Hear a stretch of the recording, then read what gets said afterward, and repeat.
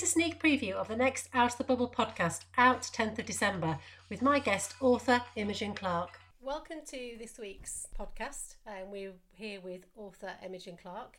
Imogen's first novel, Postcards from a Stranger, reached the top of the Amazon Kindle charts this year in both the UK and Australia. And we also happen to have grown up in the same town, so I can't wait to hear how Imogen finds breaking out of the bubble too. It was when my fourth child went to school, and I suddenly thought, I'm going to have some time here. And I thought about going back to work, but I'd taken all this time out of work that it was going to be quite difficult to get back in. So I started writing a little blog, and I was writing a blog about what it was like having 4 children at home. And that was quite good fun, and it sort of released a level of creativity in me that I'd forgotten that I had. I hadn't written really since I was a little girl. You know, you write stories when you're tiny.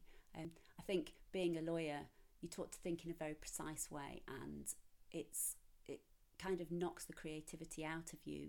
So I couldn't believe that this email was actually a real thing. But I Googled the editor, and she looked as if she was real.